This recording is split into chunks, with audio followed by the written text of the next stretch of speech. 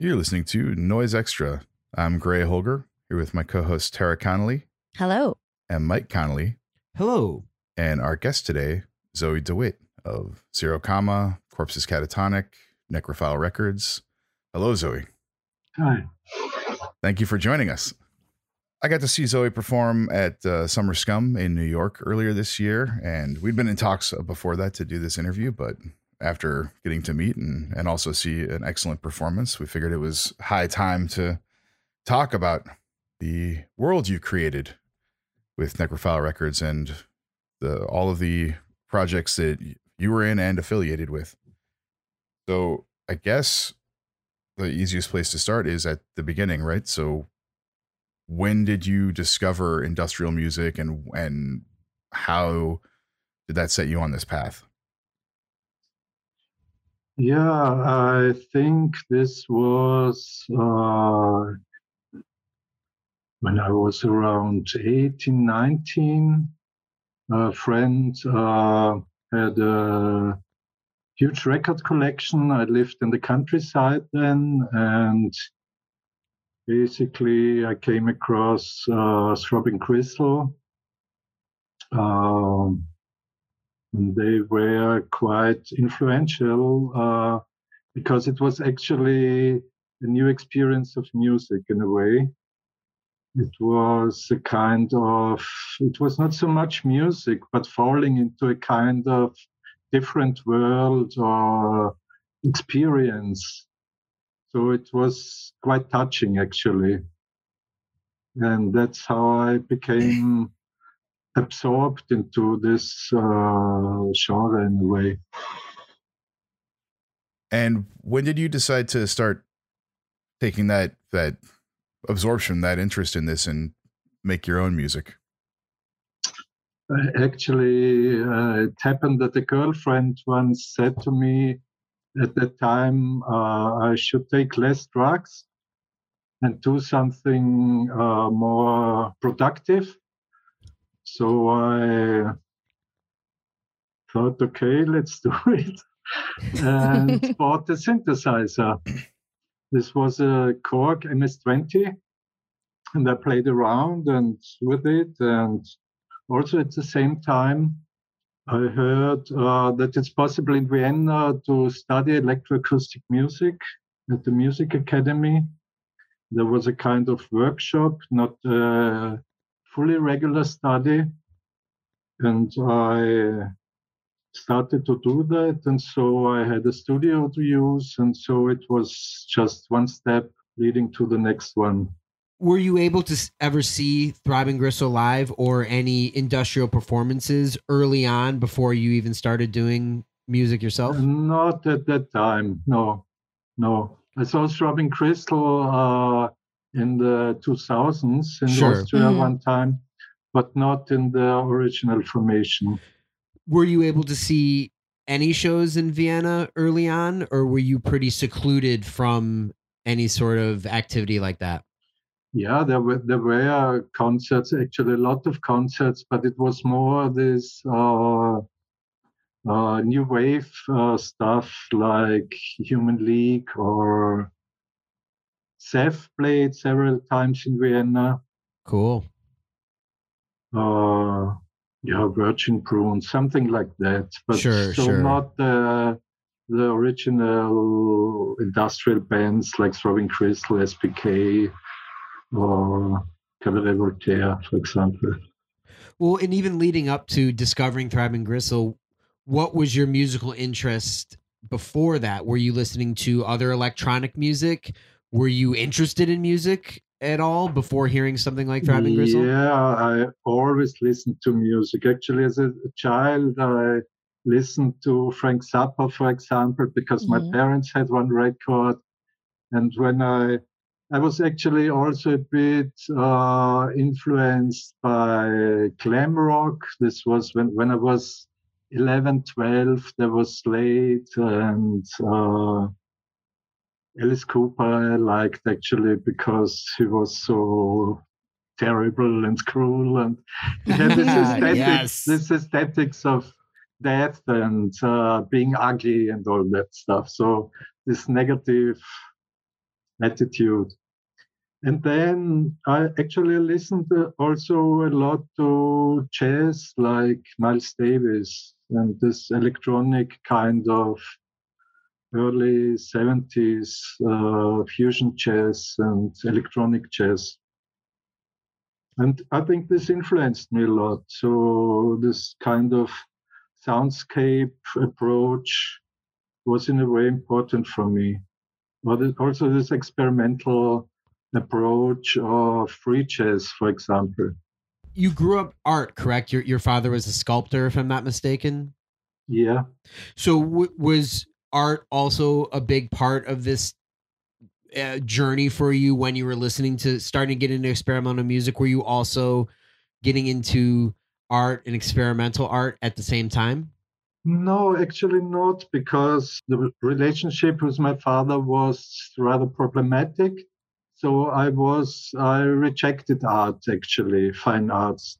And for me, music was rather an alternative to fine arts than something which could go together. This came for me rather late, actually, that I realized that it could be one organism and not alternatives. Vienna has a rich history of art, including like Egon Schiele, the Actionists. When did you discover that stuff? Was that around you at the same time? Actually, yes, it was.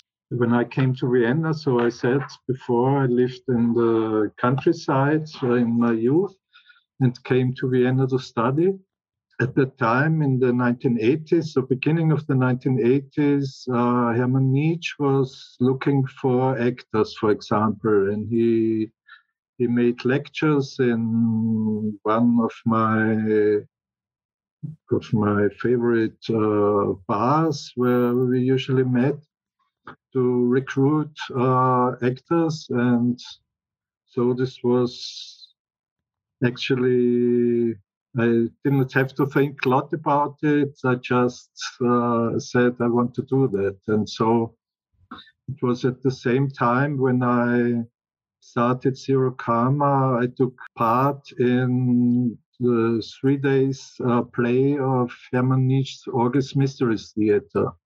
Actually, at this point, my music and the music of Nietzsche, which is a important part of his art, this went together very well in a way, because the music of Nietzsche is also very monotone and archaic, and reminded me a lot also of Tibetan ritual music. So this formed a unity in a way and was quite influential for me. Incredible, and definitely want to talk more about your participation in those actions in a little bit. But before you got to that point, you started really submerging yourself in the industrial culture and the industrial world. So you hear Throbbing Gristle. How quickly did you start to think that maybe this is something you could do? Was it immediate, or I know you said your girlfriend said to do something more productive, but how quickly did that happen from hearing it to kind of thinking, oh, I could do something like this? It did not take so long. I cannot remember so well, but perhaps this is a question of 1 or 2 years. Right. So. And were you writing with Industrial Records and Genesis at that time, or did that come, a year or two later as well?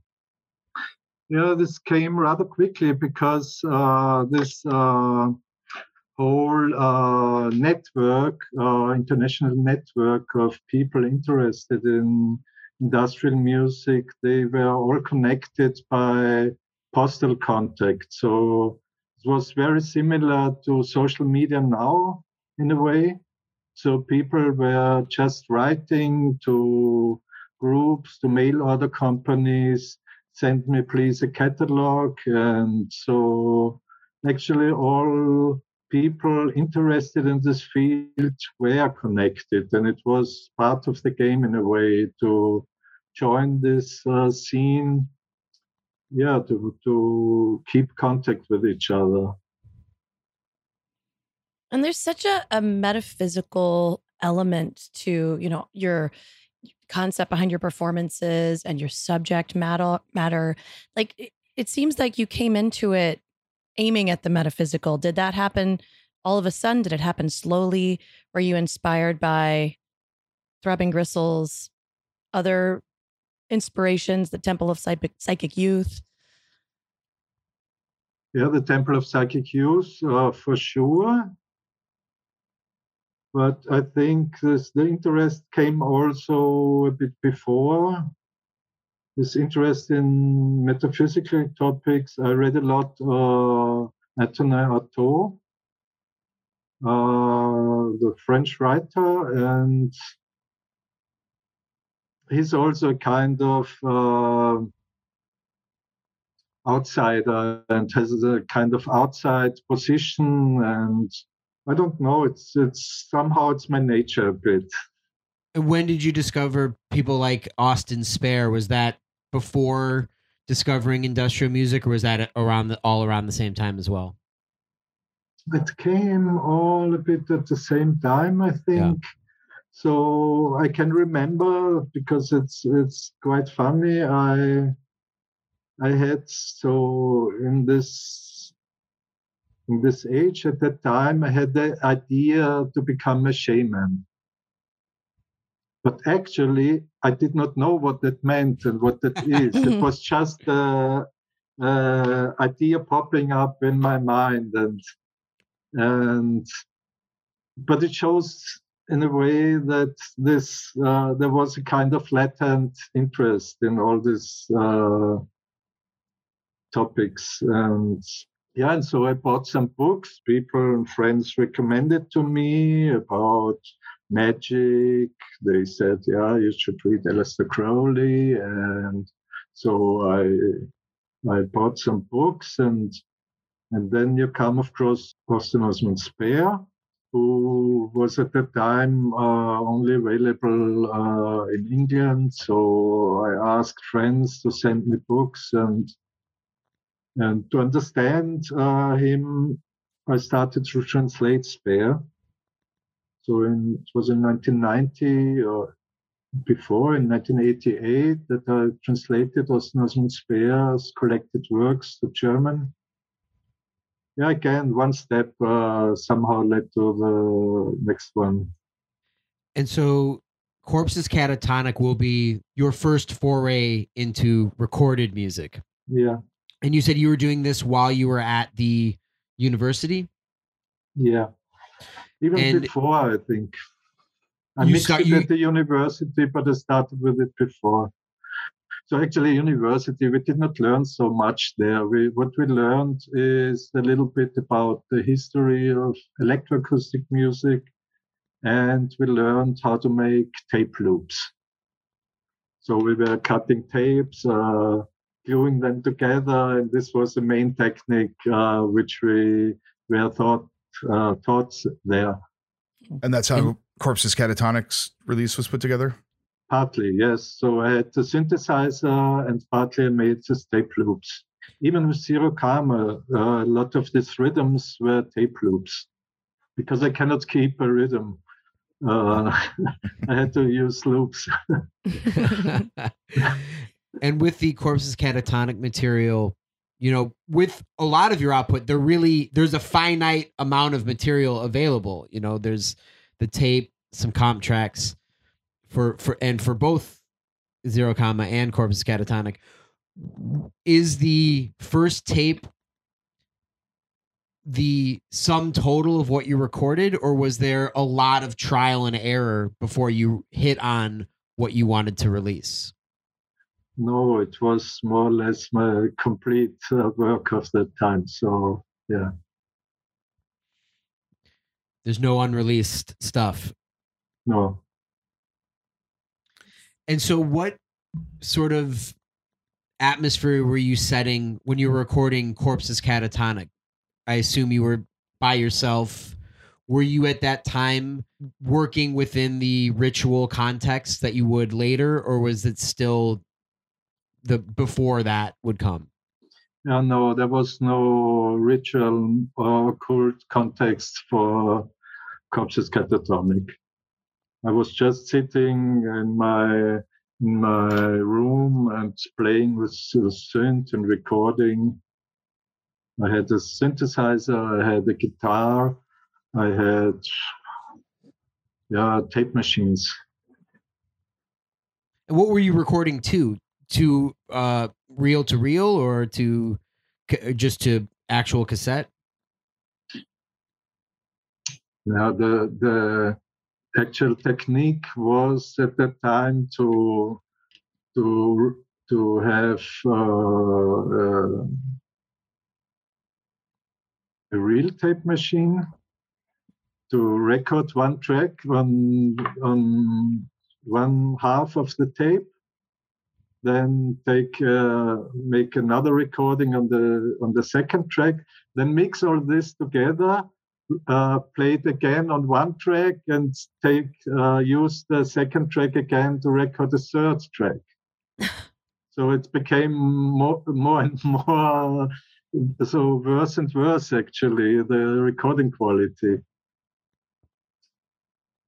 But that's what gives it its atmosphere. Yeah, so much texture. And it gives it that obscurity, Mhm. and it gives it, like Tara said, that strange texture where you can't really tell where things start, where things end. And I think it adds to the entire atmosphere of the whole but thing. that's also a reason why there are not so many layers on my Corpses Catatonic tracks. It's perhaps 3 different tracks of sound, not more.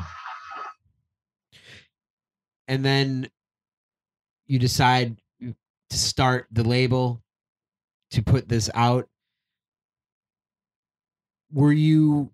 Did the idea begin that you were going to use Necrophile to release just your stuff, or did you always want to work with other people when you started the label? Yeah, I cannot remember so well. The main purpose was in the beginning to release my tape. Right.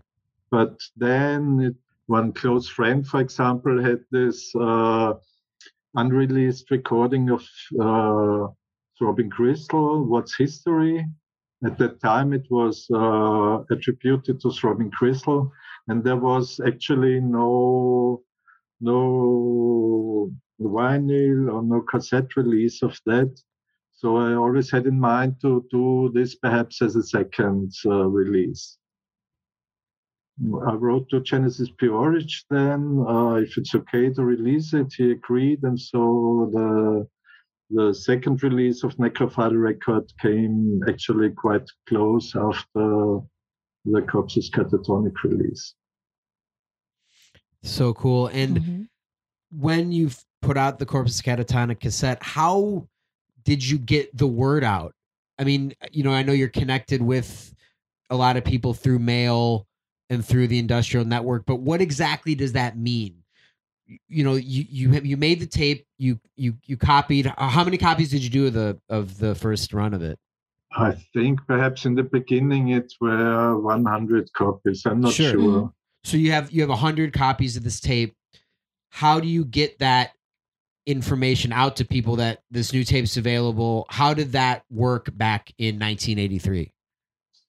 Yeah, I had one friend who introduced me to this mail network of people interested in industrial music, and he sent out flyers for me, and so people responded, wrote me, ordered the cassette, and this was actually quite easy. And how long did it take for that to get around? Like, we take for granted at this point in 2022, you make a post and then people know about it and start contacting you. But back then, obviously there's the lag. It was more or less the same. Right. And would it be like every day you'd get another order? Did it all, throughout a month or so, something like that? Like what was that like? Yeah, it was more or less the same as it works now. perhaps not immediately that you get your responses, but within a few weeks or a few days. I had this Corpus Catatonic cassette. I had then the What's History tape, and people just wanted to have it. They wrote, they said, yeah, I want to order, or send me your catalog, send me your list, and it was actually quite easy. So, and the design. Well, we all still want it, so yeah. And the design was there from the beginning, from the first tape, and you had a very, you had a distinct look that was clear. This is Necrophile Records. This is the design that you were going for. Where did that interest in design come from, and how did you apply that to Necrophile? This was all extremely improvised. I mean, there were no computers. I could make drawings. I had a typewriter, and then there were these letters where you could rub on the paper. This letter set material. So there you had letters which looked more printed, like printed typefaces. But when you look at my catalogs, they are very irregular because you have to place this foil on the paper, then rub on it with a pen, and then it's on the paper, and then you can copy it. So it was actually based on the techniques which were available then. Copy machines, typewriters. I could cut out images from books and glue it on my templates. So I was, in fact, not trained graphic designer, not at all. Did you draw the skull on the cover of Corpus Catatonic? Yeah. Oh, fantastic. Was there ever consideration to do Corpus Catatonic live? Yes, a bit, but I never did it. So right. Never happened. It was very much a DIY project realized at home. And it did not happen so much in a professional field of music. It was a very private, improvised thing, actually.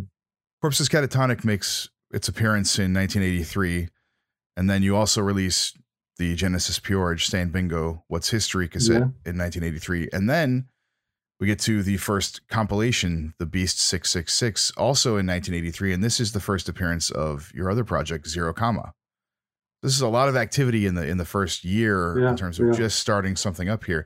But it's also obvious to see sort of, you were in contact with Hunting Lodge from the US, right? But you also have Coil on this compilation. And some artists that seem to be, either sort of a mystery track right at the end of the compilation. Had you already abandoned Corpus Catatonic at this point and decided to focus on Zero Comma when working on the Beast 666? I think on the Beast 666 is a track by Corpus Catatonic and also by Zero Comma. So the last track by Corpus Catatonic and the first by Zero Comma. And also the first Coil track was on this cassette, the first ever released Coil track. It was a kind of passage from one project to the next one.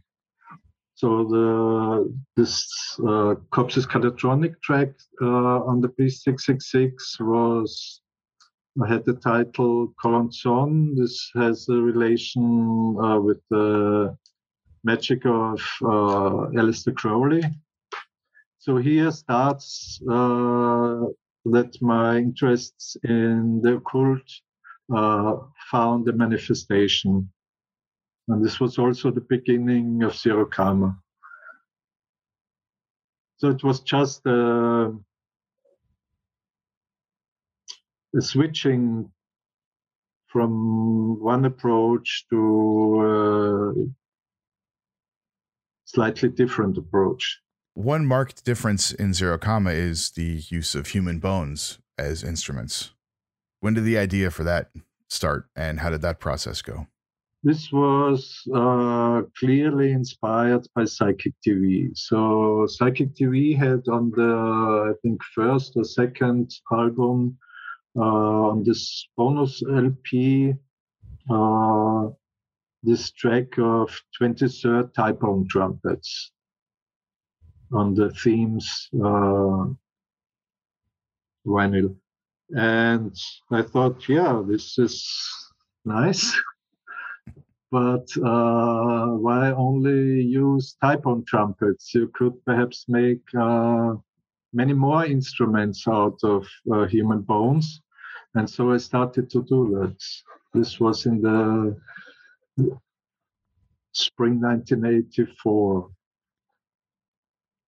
Okay, so the first Zero Comma track is not utilizing the human bones. It's everything on the first cassette. No, the first Zero Comma track on the P666 used tape loops of a Tibetan ritual and some percussion, like Tibetan cymbals, and I also had a red cage, so I used this red cage as a percussion instrument. And you fashioned drums from skulls and horns from thigh bones. What other instruments did you make? I had one flute. I had a xylophone of thigh bones. I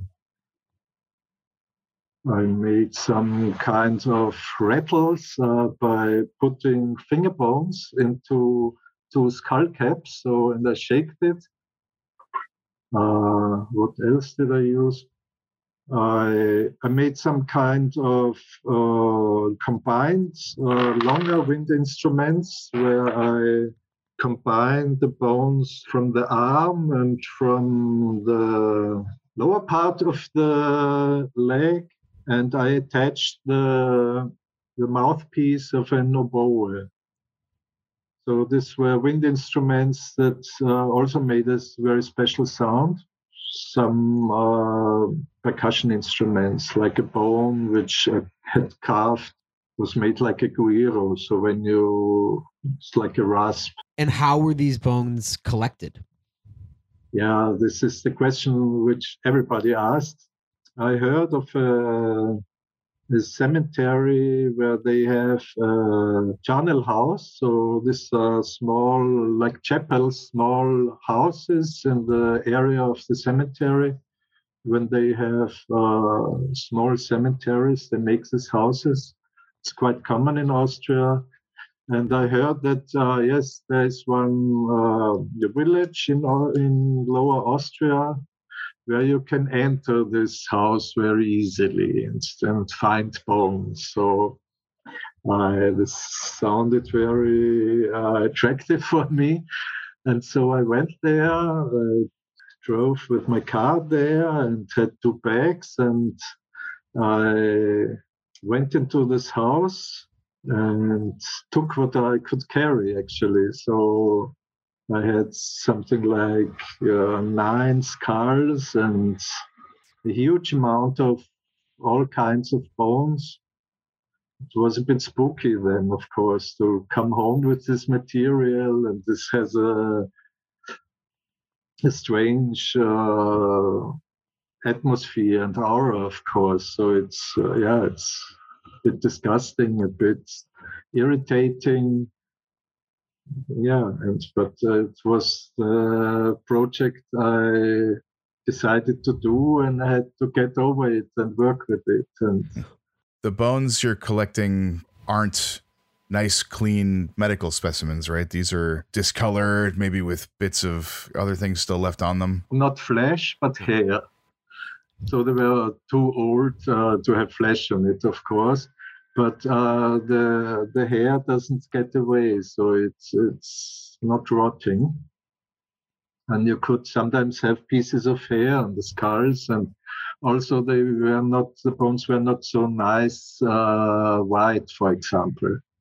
they were rather brown or even have green spots on it and so on. That's what I'm so impressed by, because, it's one thing to say you made an instrument out of bones, but you actually figured out how to make an instrument out of bones, and those weren't hollow, they had marrow, so you had to clean them and deal with all of that. So I've always found that such a fascinating story, because you made a variety of instruments, but cleaning those bones to make them hollow, that does not seem easy. I mean, you cannot clean them because more or less they are clean. Yeah, you take off when there are pieces of hair, you have to remove that, but they are more or less in a final state in a way. But what was really a terrible experience was to cut them, because this made a very ugly smell. Mm-hmm. When you take a saw and you have to saw the cups off or saw the caps off. This was quite disturbing, actually. So it was a bit uncomfortable. Yeah. How would you describe that smell? Do you remember it? Is it something, do you feel like you could, if you smelled it today, you would know it immediately? Did it stick with you for a while? I cannot remember so well if it was just a smell of burnt bone, or I don't know anymore. I remember it was disgusting and disturbing. Right. And what were some of the other challenges in creating instruments? I mean, the idea of having instruments made out of human bones, but then the reality of actually making that, like, hitting a skull maybe isn't the sound that you thought it was going to be. What were some of the challenges and things that you learned while creating these instruments? I just did it in the most simple way. Right. The only thing where I relied on some technique, this was when I was a child in primary school. I made a workshop for building a bamboo flute. So you had that knowledge, yeah, of how to do that. How this was done. So to make cut this necessary hole, where to cut these holes and so on. So yeah, this was the most complex instrument, was the flute. I knew how to do it, but then you just drill your holes and you just hope that it will work. And usually it was like this, that I drilled 5 or 6 or 7 holes into one instrument, and 5 of those holes were working, and the other 2 perhaps were not working. So, but I could not change that anymore. And with the skulls, the drums, I cut the caps off and put the sheepskin on it. So I stretched some skin on it, and so I had just normal drums. The challenge perhaps was that they sounded very poor, like you just are drumming on a little cardboard box or so. So I had, when I recorded, I always had to put them on the heating, that they are stretched well, and then they sounded good. But after 10 minutes, it was already bad again. So. And didn't you do some techniques with the recording, like slow some of it down to give it a bigger sound? I believe. Yeah, for sure. Yeah. Yeah. Okay. Yeah. And so, how did you actually cut the skulls? Were you doing that in your apartment and what did you actually use to cut the bone? Just a drill and a buzzsaw? A normal saw, yeah. Yeah. Just a hand saw? Yeah, for sure. Ooh. And this recording will be done over the course of a couple weeks. Yeah, I was due to this interest in occultism, I was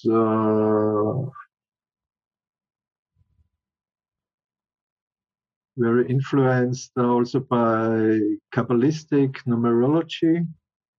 So if it was possible,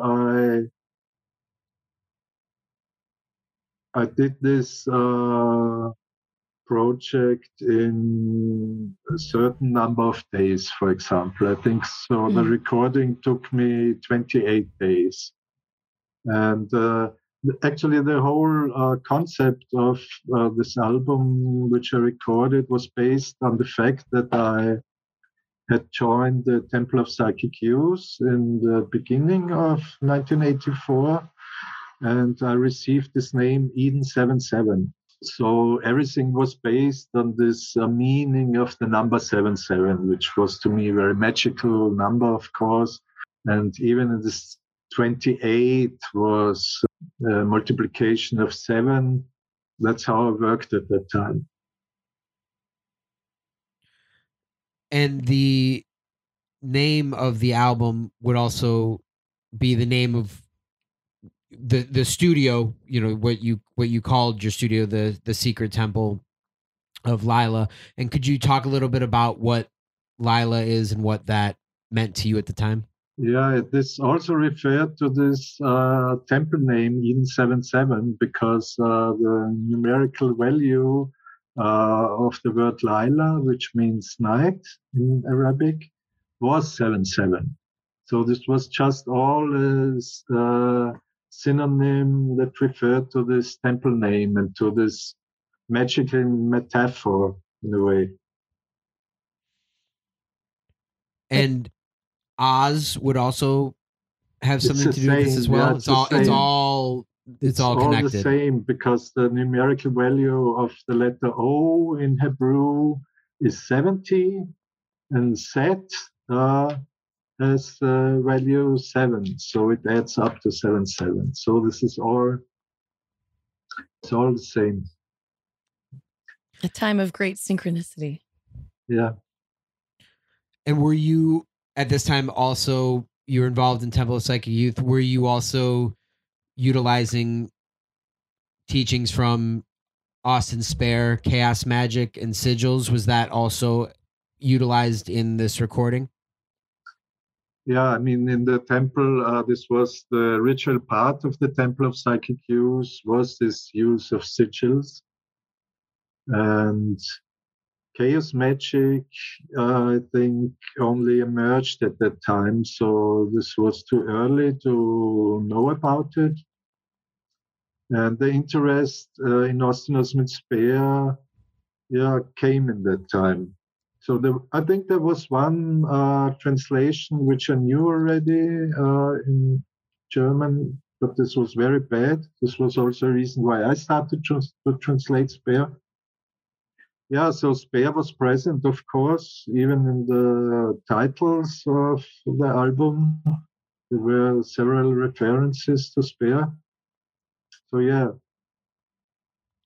I was never so much interested in Aleister Crowley, but soon very interested in Spare.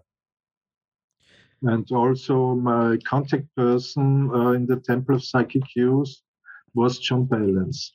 So I communicated a lot with him about all these topics, and we were more or less at the same time interested in the same things. And also around this time, through Necrophile Records, you were producing newsletters, for lack of a better term, sending out writings. How often did you do that, and how many are there? I think there were 5 or 6 such newsletters. So I always was used to write, to express myself in writing. In the beginning of Necrophile Records, there were more of these documents produced. Later, not so many anymore. It changed a bit, of course, also. Do you still enjoy writing? I'm at the moment writing a PhD thesis, so yes, I have to write. It's always part of my life in a way, yeah. Mm-hmm. Excellent. the Zero Comma tape is released, and about how many do you recall? Was it 100 again, or were you now doing more like 200, 300? The Corpses Catatonic tape was in the beginning produced by a kind of company who made these copies for me. But then I only had the covers printed. I always printed 500 covers and then copied the cassettes in my apartment. So what I needed, I produced. But the sales were going up very quickly, actually. So I just recently read a lot of the letters I received at the time, and I found letters from Rough Trade San Francisco, and they wrote me a first letter. Yeah, we heard of this tape. We would have a lot of interest here. Send us a list and prices. And then in the next steps, they ordered, I think, 100 tapes, so 35 of each cassette or so. And the third letter was that they sold all the tape on the first day. So this was incredible. They ordered another 100 or even more. It was gone in one day. So, yeah, unbelievable today. That's great. And you said you were just going through those letters. Did you keep all your correspondence? I kept all my correspondence. Yeah. Wow. So the letters I received, not the letters I wrote. Right. I did not copy them, but the ones I received, I have all of them. Yeah. Oh, that's so cool. And around this time, you are going to be asked to do a live performance. In fact, 2 in the Netherlands. Yeah, this happened one time. So NL Centrum in Amsterdam, they invited me to do a performance. This was in 1985. But in fact, I was not the least prepared to do such a performance. I could not play live with this little skull drums. It would not have worked. And also not with tape loops. So I said, yes, I can do it. And but I made then a more traditional performance with instruments like normal drums. And I asked friends to play some instruments like guitar or bass. And I added tapes more or less. And this was the 2 Zero Karma live performances in the Netherlands in 1985. And there would also be a BDSM element to the performances, correct? Yeah. Partly influenced by Nietzsche, because I worked with Nietzsche in 1984, and these performances were in 1985. So I also worked with Animal Blood and Priest dress, and so elements like that. Did you take enjoyment from performing live? I enjoyed it in a way, yes. So why was there no follow-ups to those? Was it just you didn't want to pursue it, or because in my mind, only having done 2 shows, I sort of assumed that you just weren't interested in playing live? I think the reason that there were only 2 shows were partly that I never had this background of being a live band or a band at all. And then after the release of the Zero Karma album, I was in a kind of crisis in a way, because I did not know how to continue. I wanted to make a video project, but this was quite difficult, and I found it also difficult to work with other people. I was more always limited to myself, and also this Zero Karma album with the Human Bones. It was something so outstanding that I did not know what should follow then, and so I lost a bit inner connection to it. That just remained what it was, and that's it in a way. You were still quite connected to ritual music and music made with bones, though, releasing something like Montgomery Bone on the Archangels of Sex Rule the Destruction of the Regime, and also releasing albums by Ein Sof and Lashtal on Necrophile. That interest seems to have stayed throughout the duration of the label. Were the sales and interests and correspondence still quite active when you released the later albums on Necrophile, like the Ein Sof? No, the interest was always very high. It was rather that my interest in a way declined. I was not so professional. This label was not run so professionally. So it was a little project. I was happy that I can sell something and make a little money from it. But I lived actually in a small, limited world in my own flat. I was not so, how to say it, I could have made more out of it, but I didn't do that for whatever reason. Gray brought up Montgomery Bone, which is a favorite project of the three of ours for sure. Obviously, there's a connection with the Human Bone element. How did you end up getting in touch with Montgomery Bone, and why did the For the Raven cassette remain unreleased until just recently? Yeah, the reason I think was that I did not work so professionally. I based my decisions on my feelings. Perhaps I was not so sure about some other projects, if I really want to release them or not. But Montgomery Bone, they were actually very inspired by Zero Karma, and it was even also in '84 that they also went to a cemetery and tried to get bones, but unfortunately they were caught by the police. It's a known, well-known case.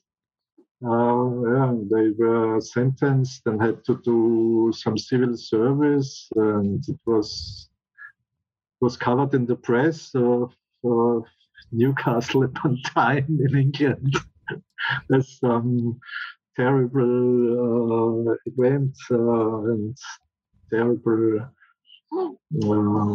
story, how perverted young artists can be.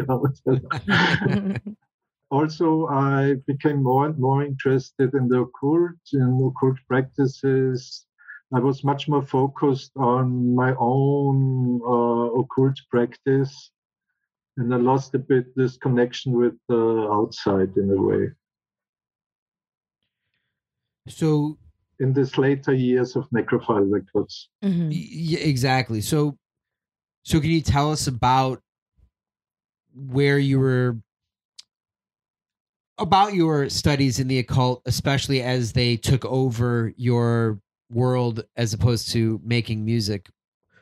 What were you studying at that time, and where did that take you at that time in the later 80s?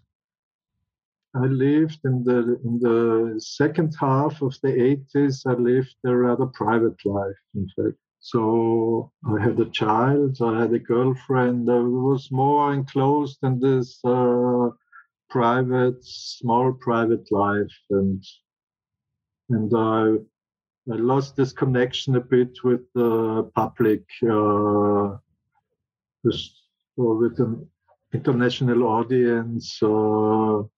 I did not think about making music. I wanted to work with video. I did this still in the years of 86, around 86, 85, 86. But this also was not very, did not lead to a final result. So yeah, in a way it declined and ebbed away. But in this private life, I was focusing on meditation, on working with sigils. Actually, I spent 3 hours per day in meditation and breathing exercises and concentration exercises. Because when you are interested in occultism, you learn that this is very important to do these things, and you will get somewhere when you do this. Actually, you don't get anywhere, but you have to find that out after some years of practice. Were you still in touch with John Balance throughout this time? Yeah, I also lost this contact then. But I translated Osnosm and Speer in 88. Oh, wow. And then I switched from publishing cassettes to publishing books. This was then 1990. And I repeated what I did with Necrophile Records with a small publishing company. This is Edition NNL? Yes. And you're still publishing, yes? I still sell books, but I don't publish new books. It's just a bit similar with what happened with Necrophile Records. I did a few books, like 10 books, and 6 or 7 of them are still selling quite well. So, yeah. And around 1990, you would sell the Necrophile catalog to Stahlplot. Is that correct? Yeah. And they would re-release a lot of stuff, but in a very different form and with different art. Did you have anything to do with that, or were you just hands off once you sold it? No, they used my original artwork, but what was a bit strange is that they just put the different artworks on randomly on the releases. So I don't know I don't have it in mind now, but something like the Corpses Catatonic had some artwork from La Stahl on it, or they just mixed everything up. So this was a bit disturbing, but yeah. And they left some tracks off, a couple things, correct? They did not release the Secret Eye of Lila, I think. And they also did not release Coil Track. So I think, and also John Balance wrote that to me. He was not happy about that deal. So in his mind, this was not okay. And he's probably right. So I think he for sure told Stahlplot his works are not allowed to be released by them. That's why there are no Coil Tracks released by this Stahlplot CDs of Necrophile material. And you said you were in a very private time in your life. Yeah. From the end of the 80s into the 90s. But were you in any way aware that there was interest continually for Necrophile and Zero Comma and Corpses Catatonic? Not at all, to be honest. Not at all. This came back to me like a boomerang with the social media and the internet in the late 90s. Then I realized that there is, how was this called? MySpace? There was a MySpace group or page with fans of Zero Karma, and there were something like 300 members or so. And I found that, and I was totally surprised. And it was a very strange experience. And at that point, I realized that, so to say, in the outer world, there is an interest in my early work.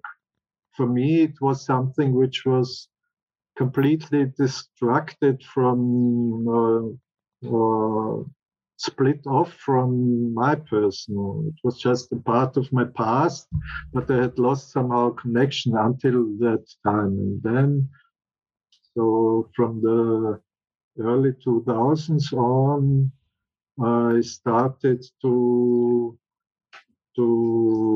build this connection up again and to understand that there is an interest in my work.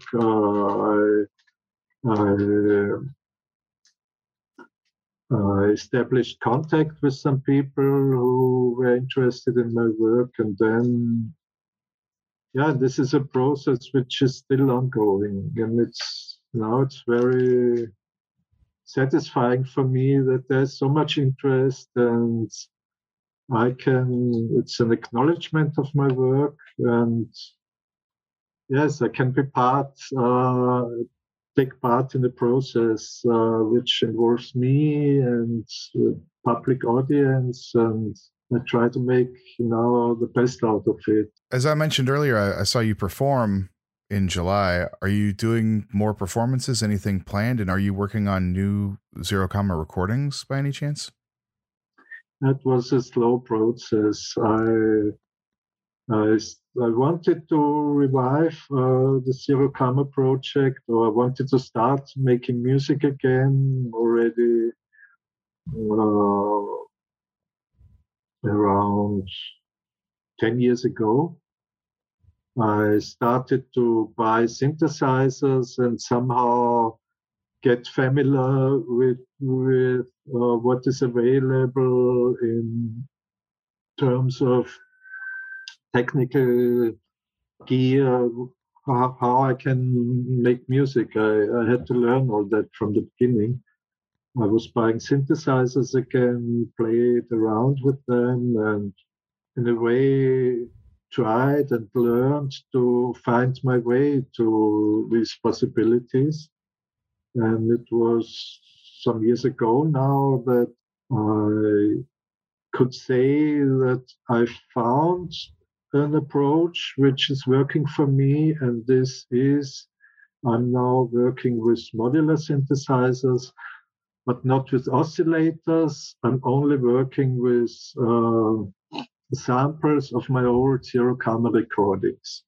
So even what you heard in New York, for that I only use samples of my old Zero Comma stuff. So even when something sounded like a bass drum or a bass line, it was all produced from this original Zero Comma material of 1984. Okay, I didn't realize that, but it's being processed through the modular and controlled and triggered there. Okay. And when you started to become interested in making music again, did this coincide with the tribute CD that came out around 2011 or so, if I'm not mistaken, is when that came out? Was that part of getting you back interested in producing music? Yeah, definitely. This was a strong impetus, a strong impulse to start making music again, for sure. And had you gotten offers to play live before coming to New York this year? I had an invitation, I think 1 year before, 2 years before, from New Forms Festival in Vancouver. They wanted to have a live performance from by Zero Comma. But I said I cannot do it. I'm not prepared for it. I can try to perhaps make some tracks which they can play as background music somewhere in the cafe, or I don't know. But even that was too much for me. I tried to produce half an hour of music, but somehow the time was too short, and I said then, no, I cannot do it. I'm sorry. And It was, and New York, this tempting thing was I should only make music for 15 minutes. And that's why 15, 20 minutes. And that's why I said, okay, I think I can do that. I give my best, and 20 minutes I can do. And then it was a bit more. And yeah. Mhm. But this Vancouver New Forms thing was the only invitation. Perhaps I had more. Perhaps I had more requests, but I could not accept them. I just said when somebody wrote to me, "I'm sorry, I cannot do it." So it took me some time to realize that I still can do it, and yeah, but it was a lot of work to prepare something. Before this performance this year, you had been doing stuff just in the art world. And you've done performances with people or exhibitions with people in the 2010s. When did you start working in that world? This started in a way in the end of the 1990s. I realized when I had this publishing company, I realized that it's not satisfying for me only to publish books which were written by other people. So I realized I have to do art by my own. I started to draw, I started to paint. Yeah, this was also a long way because I was at that time not in the position to attend an art school. I was also, my approach was still a bit unprofessional too in this field. Also, at that time, I lived again in the countryside in my parents' house in Upper Austria. And in the beginning of the 2000s, I came back to Vienna.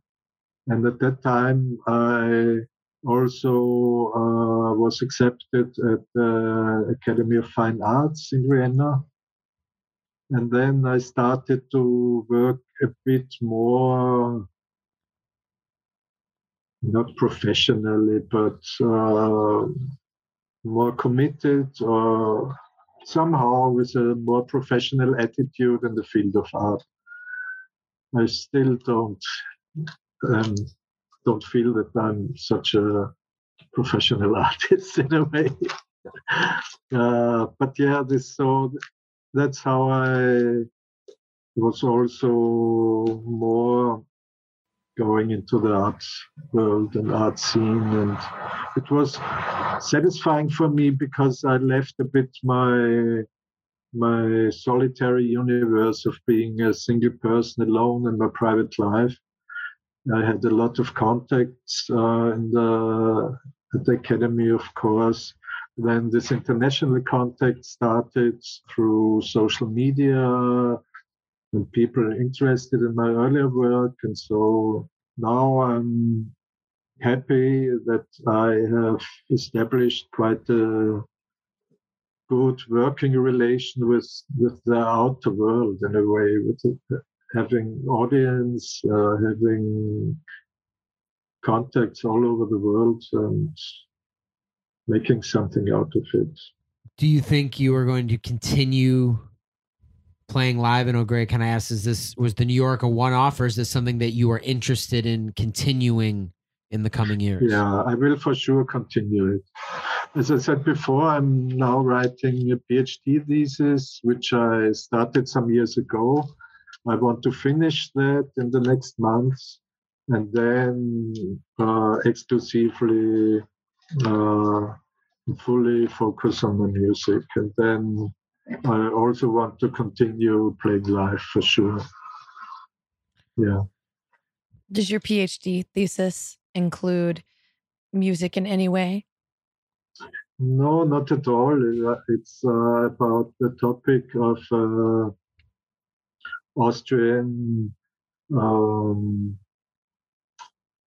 costume jewelry designer of the 1950s named Sisi Zoltowska. She was a countess, and she She was born in Vienna in the 1919 and died in Los Angeles in 2004. And my father had a love affair with her, and so she has to do with my own childhood a bit. So I played with her,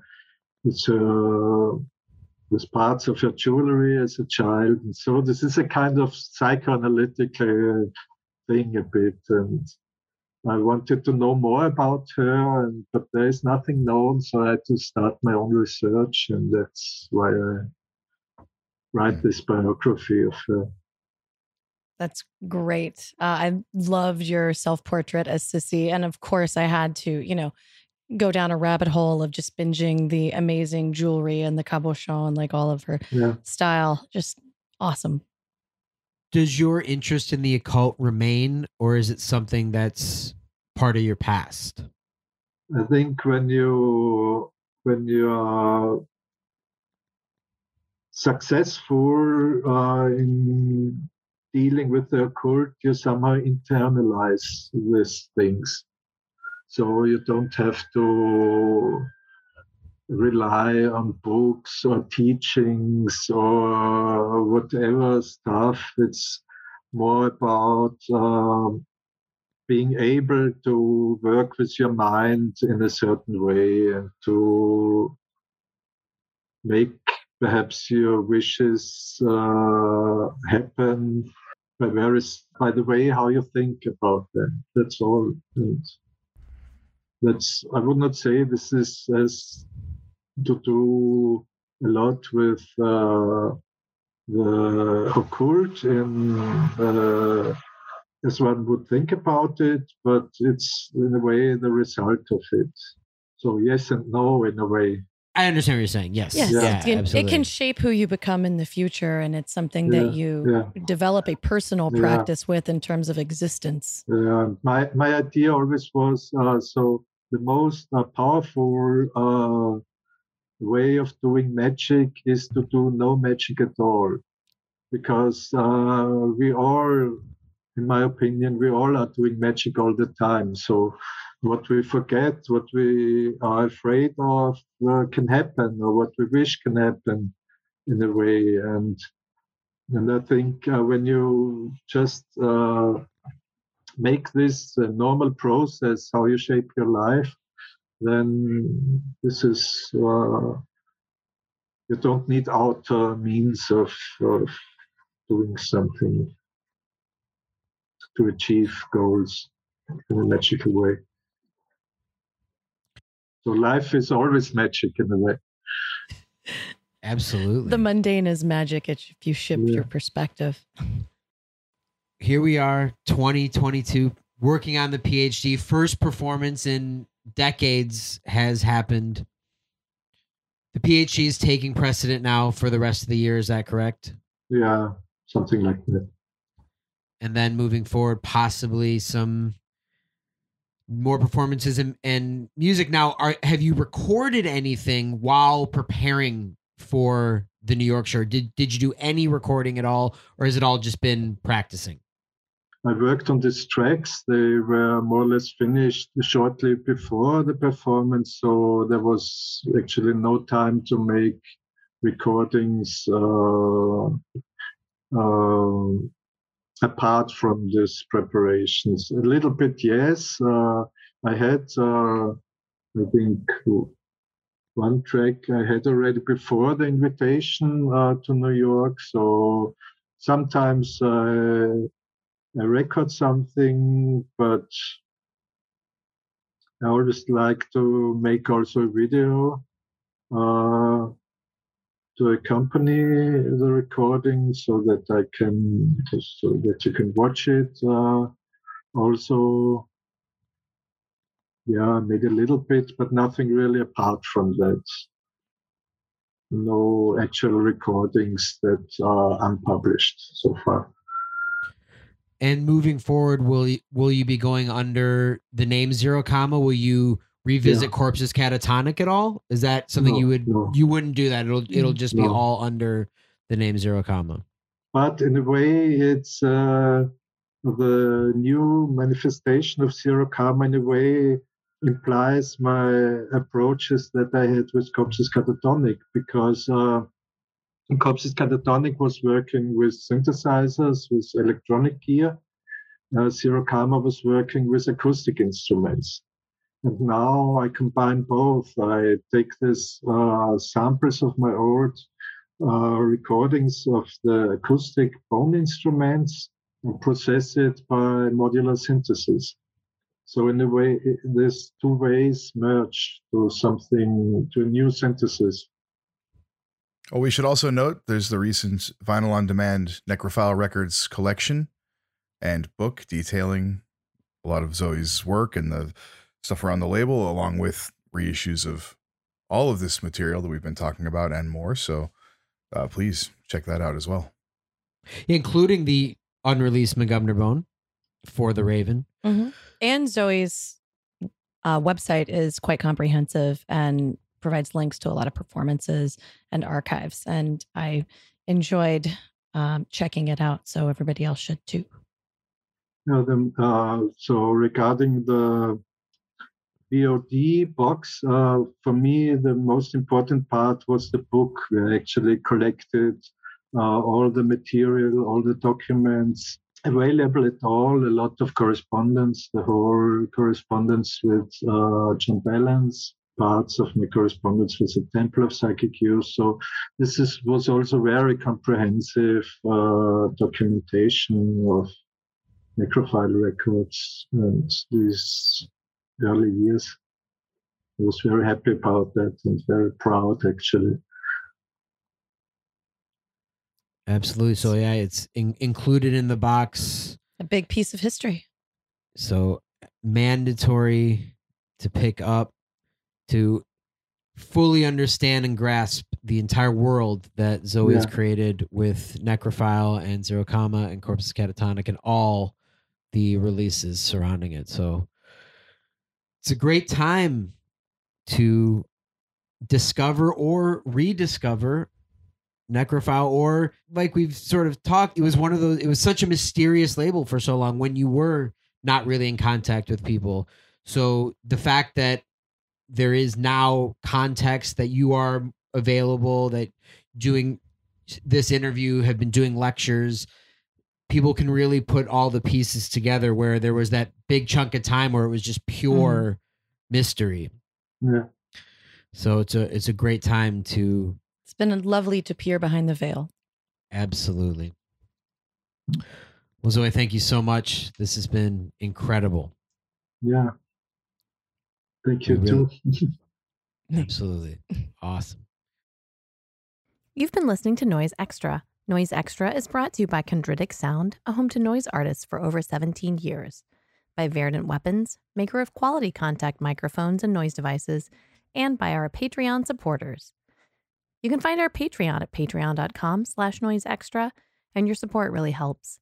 You can find us on Instagram at Noise Extra, on the web at noiseextra.com, 1 E in those, and on Twitter at Noise Extra with 3 A's at the end.